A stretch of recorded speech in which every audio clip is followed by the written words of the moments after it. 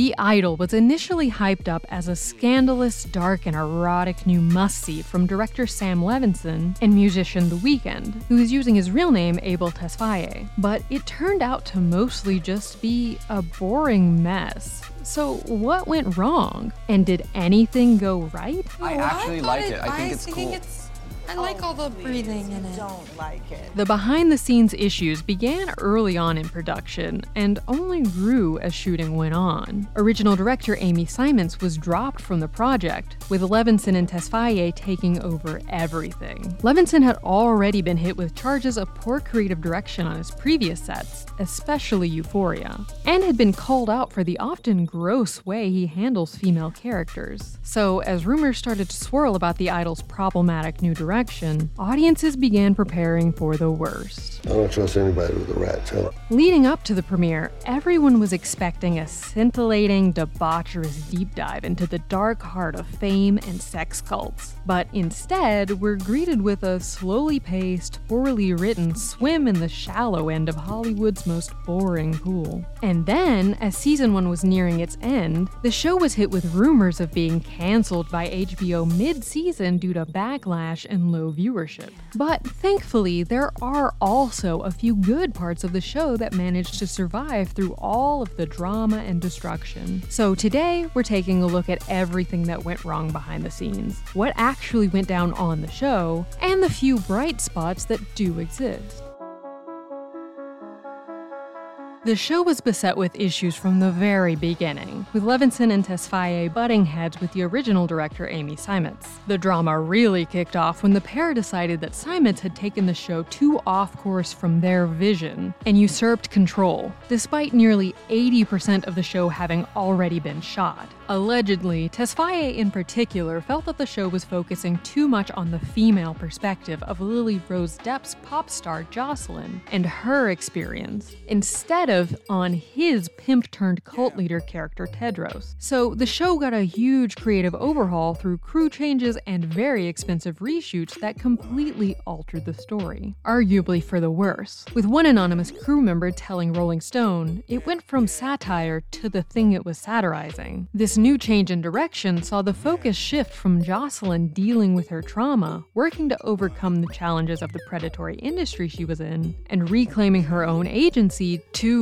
a boring torture porn adjacent fantasy where Jocelyn actually enjoys the abuse and it makes her a better, more successful artist. Whoa, okay, dude. That's a little cliche. This was met with objections both from the audience who had been excited about the show and people behind the scenes, with another production member telling Rolling Stone, "It was like any rape fantasy that any toxic man would have in the show. And then the woman comes back for more because it makes her music better." What's wrong with him? He's so rapey. Yeah, I kind of like that about him. While Levinson has remained pretty quiet about the blowback to the series, the Rolling Stone expose definitely hit a nerve for Tesfaye, who posted a pointed, unaired clip with the caption, "Rolling Stone, did we upset you?" from a scene which, interestingly, never actually appeared on the show. It might be kind of past its prime. You know what I mean? Yeah, nobody cares about Rolling Stone. Tesfaye has been continually upset about the negative reception the show and his acting in particular have been receiving, doling out catty responses to the few people on Twitter who actually cared enough about the show to tweet about it in any capacity. Es el complexa del chaparro. Ah, como Napoleón. Sí. Some have questioned if Tesfaye's intense reaction is because Tedros is a closer mirror to himself than he might want to admit openly. Jocelyn's home in the show is even Tesfaye's real-life house. And while many of Jocelyn's struggles seem obviously lifted from Britney Spears' life, some viewers have also pointed out parallels to Tesfaye's ex-girlfriend, Selena Gomez. Jocelyn is an ex-child star who had a falling out with her also a child star ex-best friend who didn't receive the same recognition, and has an over-the-top sexual comeback song, among other things. Levinson himself is no stranger to behind-the-scenes controversy. His hit show Euphoria was allegedly rife with on-set drama, much of it apparently caused by his lack of preparedness. According to reports, working days often stretched over 15 hours because Levinson would show up without a shot list and essentially just wing it. He's also received a lot of criticism for the intensely sexualized way he portrays many of the characters in his shows, But even given all of his issues, stars like Zendaya and Sydney Sweeney have sung his praises as a director, with Lily Rose Depp even saying that she's never felt more supported or respected in a creative space, her inputs and opinion more valued. You don't think people are capable of hiding who they really are?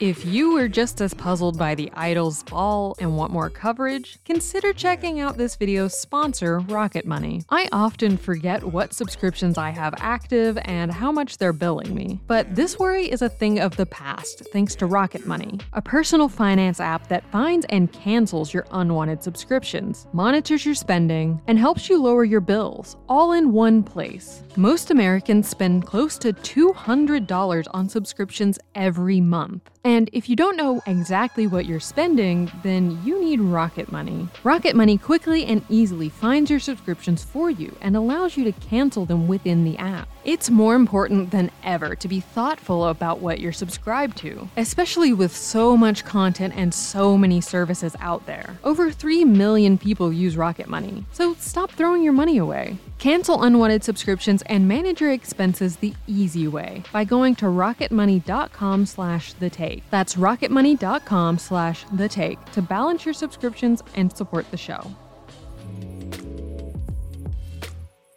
Given all of the behind-the-scenes drama ahead of the release, and promo from HBO calling it the sleaziest love story in all of Hollywood, people went into the show expecting a truly off-the-wall, salacious experience. Seeming to confirm everyone's concerns, the show opens with a scene in which pop star Jocelyn is very unhappy to be told that she can't have her nipples out at a photo shoot. Okay, so I'm not allowed to show my body? It's actually very progressive. It's to make sure she doesn't feel pressured. An intimacy coordinator points to the contract she had previously signed stipulating how much nudity she wanted to do during shoots. But now, she's changed her mind.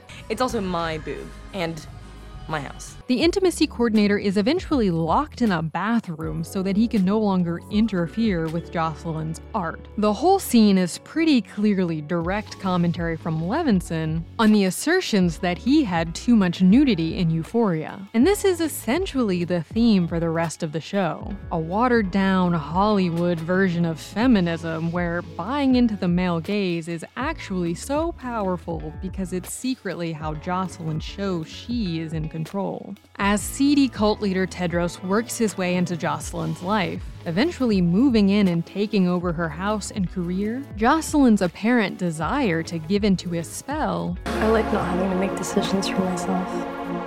Why?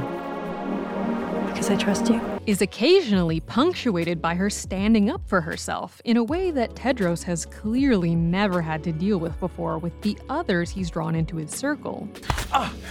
You can't inside me. It hurt.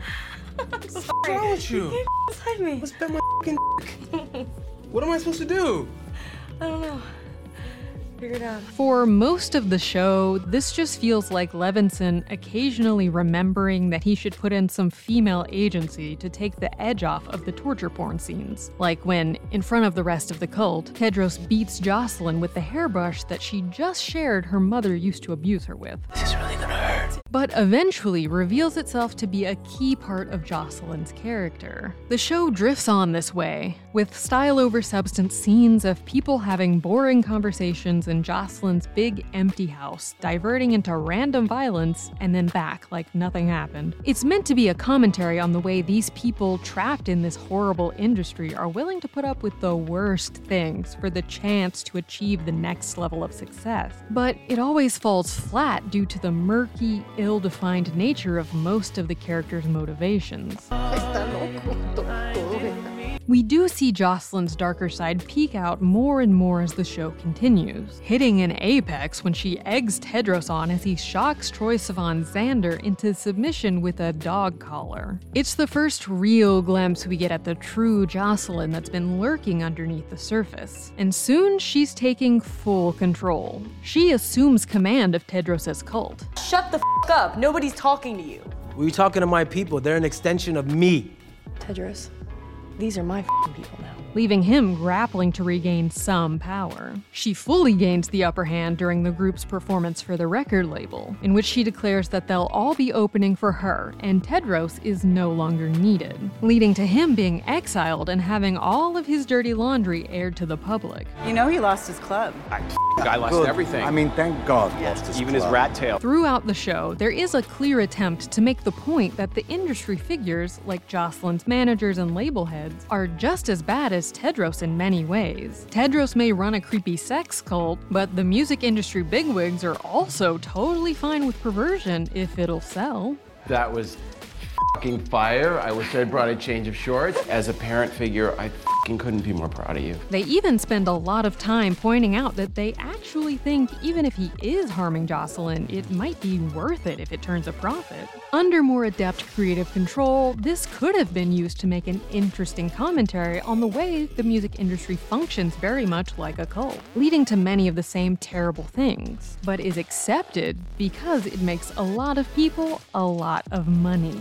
And I'm telling you I want to work with you after you called me a because you're not wrong. But you are. Yeah, but I can be your.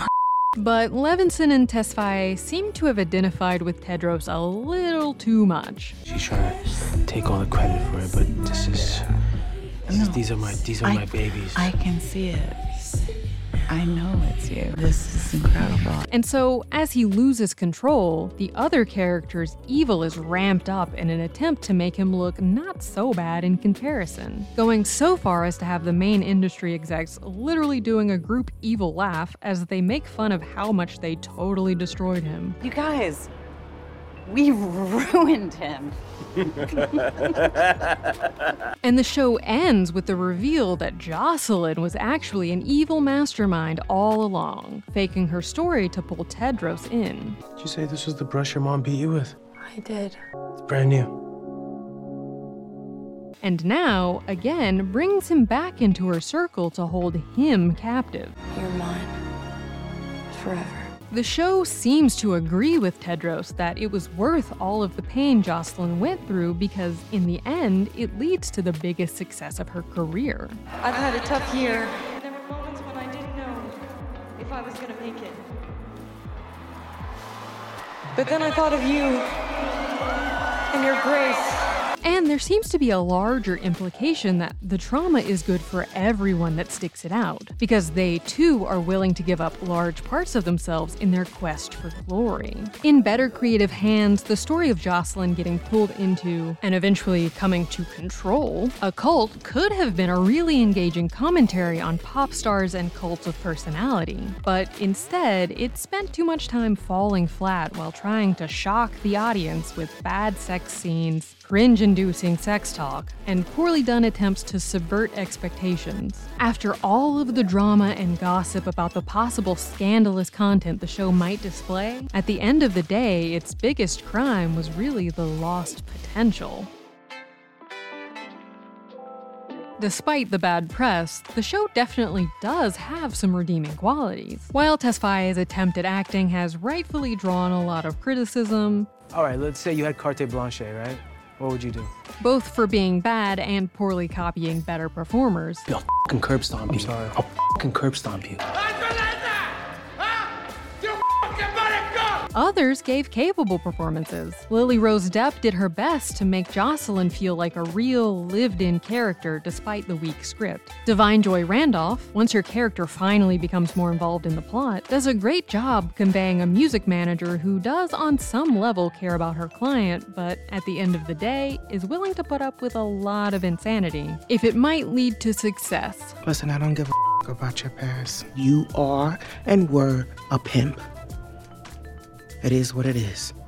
We all gotta do what we gotta do to survive. Indie queen Rachel Sennett isn't given much to do except get yelled at for being annoying for having reasonable concerns. Will you step out with me after this? Literally in the middle of a showcase. It's really important. I know. You're so annoying. Christ. But still manages to bring some humor to the show as the only character that doesn't seem to have become twisted by the darkness of the industry, and is able to see things for how crazy they really are. While Jocelyn's music might be an acquired taste, the musical talent present in the cast is undeniable. Chloe and Isaac, two members of Tedros' cult that go on to open for Jocelyn, are incredibly talented singers. You hear that riff? And while Troye Sivan is relegated to sitting around looking grumpy for a large part of the show, he does eventually get to showcase his talents as well. Blackpink's Jennie was a huge draw for the show, so it was disappointing to find that she barely had any screen time at all. But when we did get to see her perform, it was clear why she's a star. Finally, there's Levinson's singular saving grace: nice visuals. As poorly done as the show might have been in many respects, it was generally very visually appealing. Just as with Euphoria, he manages to cover everything in a beautiful wrapping that almost makes you forget about the other problems. Almost. People were surprised when it was announced that the 5th episode would be the season finale, not the 6th, with rumors of pre-finale cancellation by HBO quickly swirling. In reality, it actually had been released that there would only be 5 episodes in total months earlier. It just seems that not everyone got the memo. But watching the show, especially the finale, it really does feel like there's a missing episode that could help to explain so many things, like why Jocelyn so quickly turned on Tedros, which is just yet another piece that leaves viewers wondering what could have been. After lots of gloating about how their premiere ratings were so good, and even outpaced Euphoria after a week, the celebration quickly quieted down as more episodes dropped, and each seemed to have pulled in fewer viewers than the last. There were initial concerns among critics that hate watchers would give the show enough of a ratings boost to get it a second season, but it seems like not even the hate watchers held on until the end. So given that, plus all of the show's other problems and poor reviews, it looks like renewal is still very much on the fence. In the end, the show didn't become a scintillating must-see or so bad it's good dumpster fire that people couldn't look away from. It missed so many marks that people started forgetting about it while it was still on the air. Given Levinson's inability to handle criticism, going so far as to write an entire film just to complain about one bad review, it's hard to imagine he'll learn anything from this show's failures. Tesfaye will most likely return to the lane where he is capable and successful, real-life music, and leave acting behind. And hopefully all of the real talent in front of and behind the scenes that got swept up in this show's months-long mess will be able to use it as a jumping-off point for bigger and better things. That's The Take. Click here to watch the video we think you'll love, or here to check out a whole playlist of awesome content. Don't forget to subscribe and turn on notifications.